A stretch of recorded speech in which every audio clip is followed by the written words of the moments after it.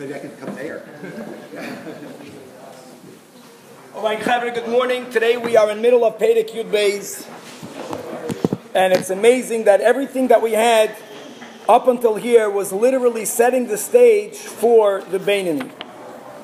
And let's again, like we said last week, let's just refer back to the Nigla question that the Alter Rebbe had, that we find in the Gemara, that Rabba Bar Nachmani, the great Amoira, who also was the head of the Sanhedrin in his days, that he said that I'm a Beinoni, Kegoin Ano Beinoni. Now we have to appreciate that humility has its place, and because of humility, people can see themselves lesser as the way they really are. But humility doesn't mean that the person is calling night day and day night. There is a limit into how off one could be. According to the Nigladika understanding of a Beinoni, if tzaddik is in referring to how will we be judged, and once a person has 50 point adat more good than bad, then in the judgment day they're going to come out meritus. Which means a Beinoni is someone that basically half of what that person does is sinful. If that's the meaning of a Beinoni, it's unfathomable that the Rabbah would consider himself a Beinoni.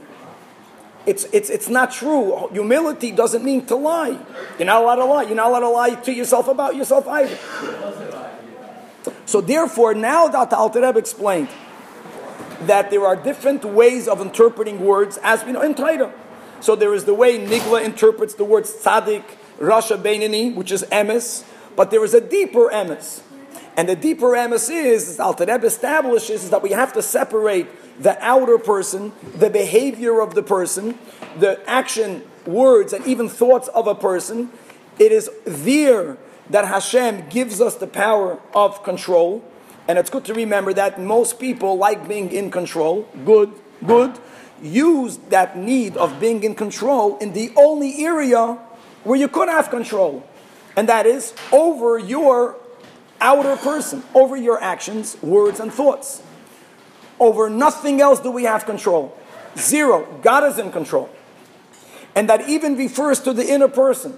So thoughts that come up into your mind, and the way you feel about things, and the way you think about things, you don't have full control. And it is there, on that level, that we will differentiate between a Beinoni and a tzaddik. So a Beinoni is a person who exercises full control in the area in which we all have the potential to be fully in control. So the Beinoni is someone who always behaves properly, not only in action, but also in words and even in thoughts. Wow. And as the Alter Rebbe will explain later, in thoughts doesn't mean that the Beinoni has the power to limit what goes into the mind. No. Things that come up into the mind, things that come into the heart, that's an area in which a Beinoni has no control. The question is, once a certain thought comes into your mind, now what are you going to do with that thought? Are you going to ignore it or expel it, or will you give continuity to it? That is where we have power. The Beinoni never gives continuity. He never elaborates on the thoughts that comes into his or her head.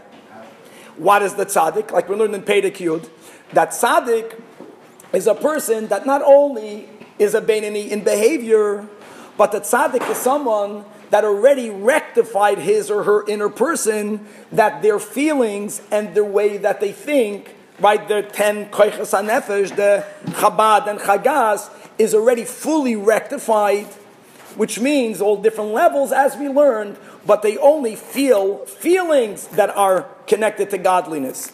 And they only think the way God wants a person to think. That's the tzaddik. And that's where the Beinoni and the tzaddik are different.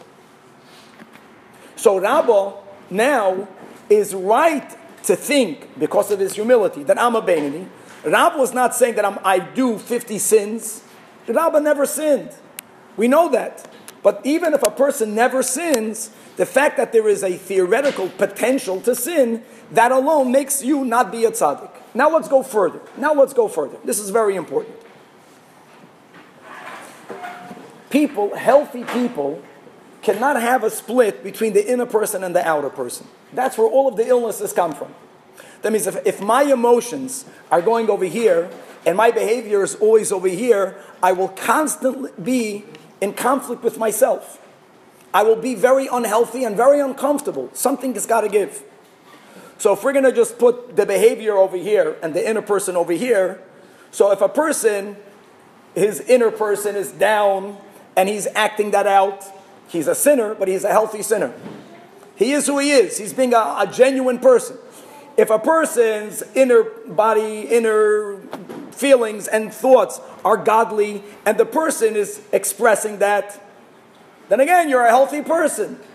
You are who you are. You're emes. But a Beinoni is someone whose behavior is perfect, but the inner person is all the way down here. This creates a lot of tension.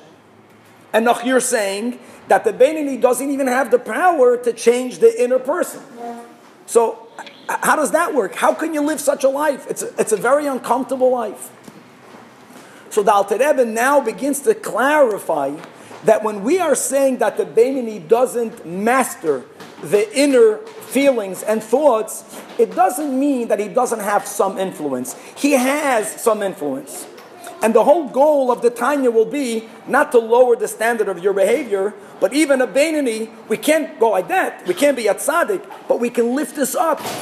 And the more you lift it up, then the easier and the more practical it will be for you to continuously be a Beinoni. Now, there are two approaches that the Beinoni will use. We all relate to it, but let's use the words that the Alter Rebbe is using. You have the word called a moshel, a dictator, and then there's another word that's called a melech, a king. Two types of rulers. We're speaking about exerting control. So one can exert control as a king or as a dictator. What is the difference, the way the Torah defines the difference? That a king doesn't have to force things upon the subjects. His subjects, willingly, they follow the directives of the king, but they are in it. They want to do what the king says. The definition of a dictator is when the citizens, dafka, don't want to do what the king is saying, but they're being coerced from the outside, they're being forced from the dictator. That's why it's called a dictator. Which means, says the Alter Rebbe like this, that even the Beinoni that cannot fully rectify his or her inner person, but they have the power, and the Alter Rebbe's theme will generally be focusing on the time of davening, that while a person is davening, they can then be so inspired because of their feelings of, I'm close to Hashem, and they're going to arouse then the love to Hashem, then even their inner animal at that time will be interested in Yiddishkeit, will be excited about Yiddishkeit. And at that time, the Beinoni is going to be a melech, not only over his behavior, but even over his inner person. However, after the Beinoni finishes davening, then the animal soul could and probably will wake up, and all of a sudden it's going to want things that God doesn't necessarily want you to want. He'll never do it. He's behaving properly, and then what? Then he'll have to be a moshel. Then he'll have to be a dictator. He's going to tell himself, Shkoyach, you want to have that? Very nice, good for you. You're not getting it anyway, right? Yom Kippur, you're hungry.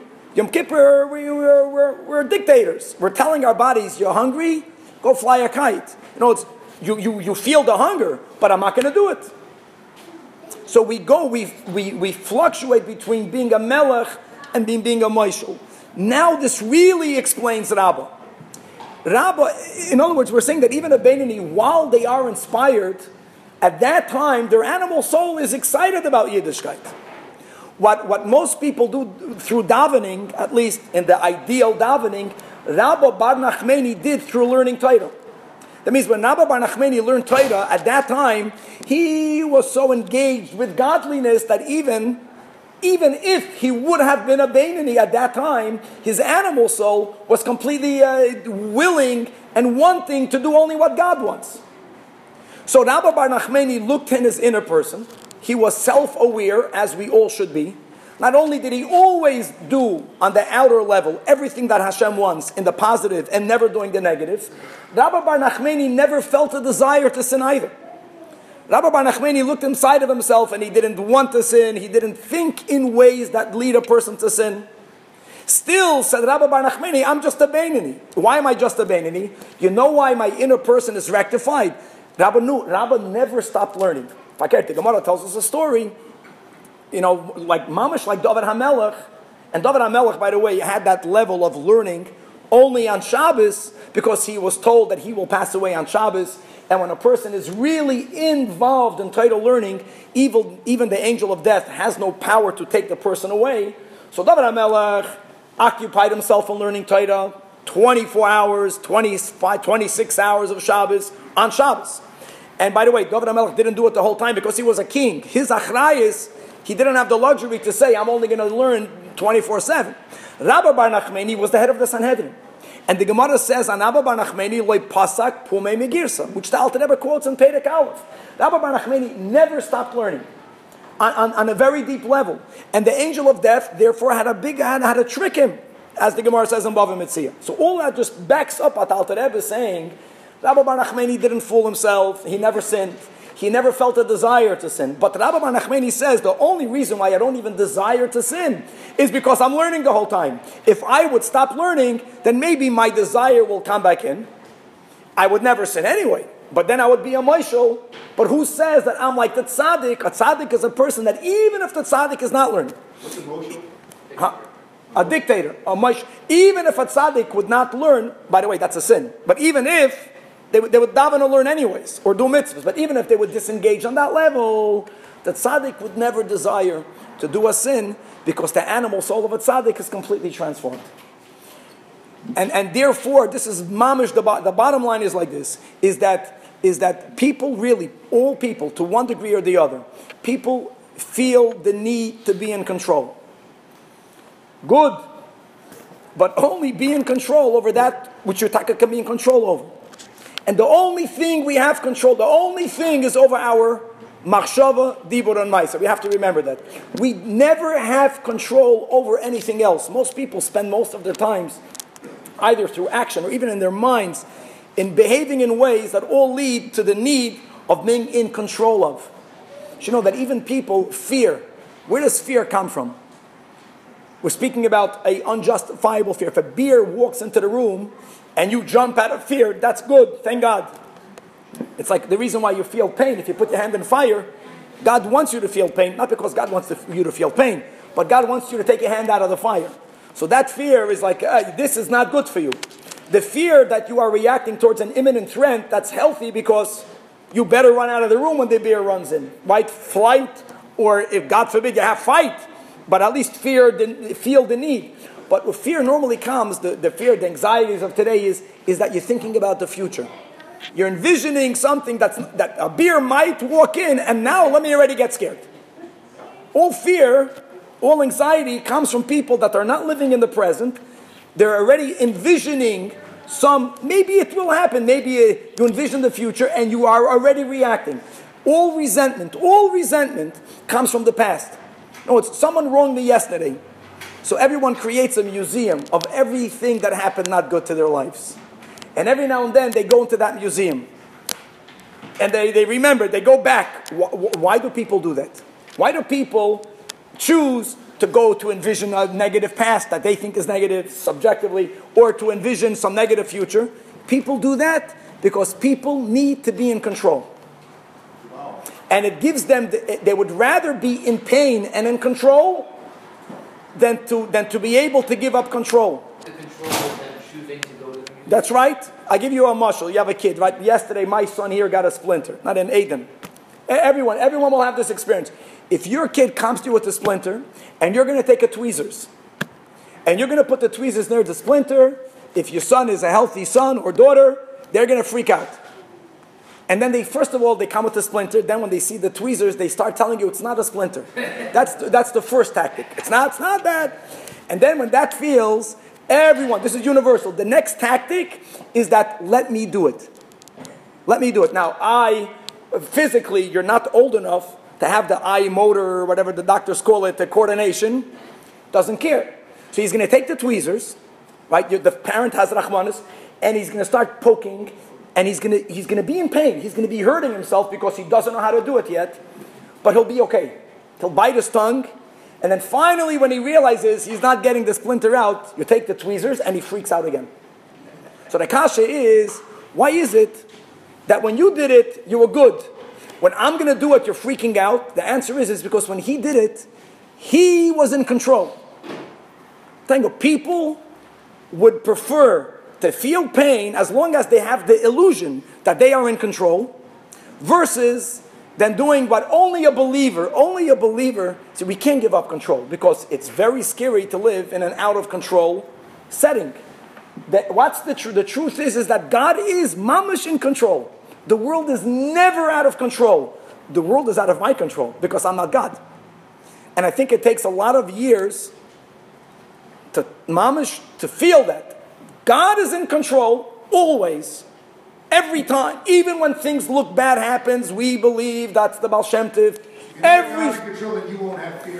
If a person is able to acknowledge that God is in control, that means even if I were to want to be in control, the only thing I can control is how I react to any God's reality, and even there, I can't fully control how I feel. I can't even fully control how I think about it. Can't. I can fully control my actions, my words, and my thoughts. There, God gave me 100% control. And I think that's the avodah that we have to work on ourselves, is to get to the place it's healthy to want to be in control. Of course, we should not give up control, but just to begin, acknowledge that the world is always under God's control, and there's nothing you can do to change it. Nothing. It takes a lot of faith to get there. Once you give up, and then you take, when you have a limited amount of koyach, which we all do as human beings, if you're going to waste your koyach pushing the wall, then when you're going to have to pick up your Gemara, you won't have koyach anymore. You squandered your koyach on that which was mamish futile. People spend a lot more koyach than they think. I would argue that most people, most of the time, they're never living in the present. Never. They're always thinking about that, thinking about the past. All of that is they feel in control. I'm going to envision a bad future, because like this, even in the worst case scenario, I'm already in control. So where's the thought control here? The thought control is that once these thoughts come in, we stop it. We stop it. And let's go back to Rabbah. So this is the thing. On our outer person, we have 100% control. And the rest of the Tanya is going to say the following, that on the inner person, we have some control. So even though I will not become a tzaddik, it's not up to me. Maybe I'll never become a tzaddik. I still have enough control that I can ease the job of doing a Beinani by upgrading my inner person. It might take me 10 years, and I might only have 50% success, but good. I would rather some of the day have an easy time by me only being a melech, and then every Yid, when you are inspired, you go to a Fabrengen, or people who like learning Torah, or people who like doing mitzvahs, everyone knows that during that setting, you know what, on Yom Kippur, at the end of Yom Kippur, it's not that everyone is only behaving properly. We know that, at certain times, we're melech. At that time, even most people, I would propose, the inner person is also on board. The person is not burning. Maybe you're hungry, but to the big Avedas, you don't care about them then. And the more we can create moments in our lives in which we can become a melech over the inner person, the more success we will be in being a Beinani. No, that's the big point of the Alter Rebbe. A person has to be smart. Many people put themselves in settings where the desire to sin or the opportunity to sin is so great that being a Beinani is almost mission impossible. The Alter Rebbe quotes the mashal of the Zohar, that you have a king, and the king gives the child everything that they need. They have money, and they are well rested, and he puts him in a setting where there is zoinas there. So, ma yasa haben v'lo yechter. What do you expect of yourself? It's this knowledge that I'm a Beinani, and I have a potential to sin. And I don't have to live a life of anguish. I always want to sin, and I'm always fighting with myself. I will have to deal with that, but my goal from now on will be to figure out ways where this struggle will be diminished. Because the less you struggle, naturally, the greater your success rate. And that's davening, and I think it's beautiful that the Alter Rebbe connects it to the learning of Rabba. In other words, it doesn't have to. Alter Rebbe argues in Tanya throughout that when you daven, your animal soul is completely on board with your godly soul. If people cannot relate to that, fine, learning. And if you can't relate to learning, I'm sure everyone can relate to certain settings where at that moment they're 100% in. They are a melech. And we have to have the chachma of putting ourselves in those settings so we have lesser inner struggle, so we succeed. Success brings success, and the more you become a melech, then the more empowered you are, even when needed, to be a moshel. You know, I was so good for all this time, why should I mess it up now? Versus most people, once they fail, that's the way God made us. When you fail, and you feel bad that you failed, what do we resort to? That's the way we are. We fail again. Right? I want to keep a diet, and I'm so depressed that I ate cake. So what do I do now? I have another cake. That's the way God made us. So the goal is to succeed, and to succeed hopefully by becoming a melech. And the Alter Rebbe is going to give many techniques that even the Beinoni at times will be inspired enough not to have the inner struggle. And then when we need, just to remember, when we need, we always have full control over behavior. So even if you're dying to eat, treif, we have control and we can tell ourselves, loy, mitan aleph, I'm not going to do it. So what is the phrase you remind us of this whole concept? Huh? What's the one short phrase you remind us of? This is like the embrace the sun that we were talking about before. So what's a phrase in the that we've learned that remind you about this? Create your own phrase. I know, but Create your phrase. this is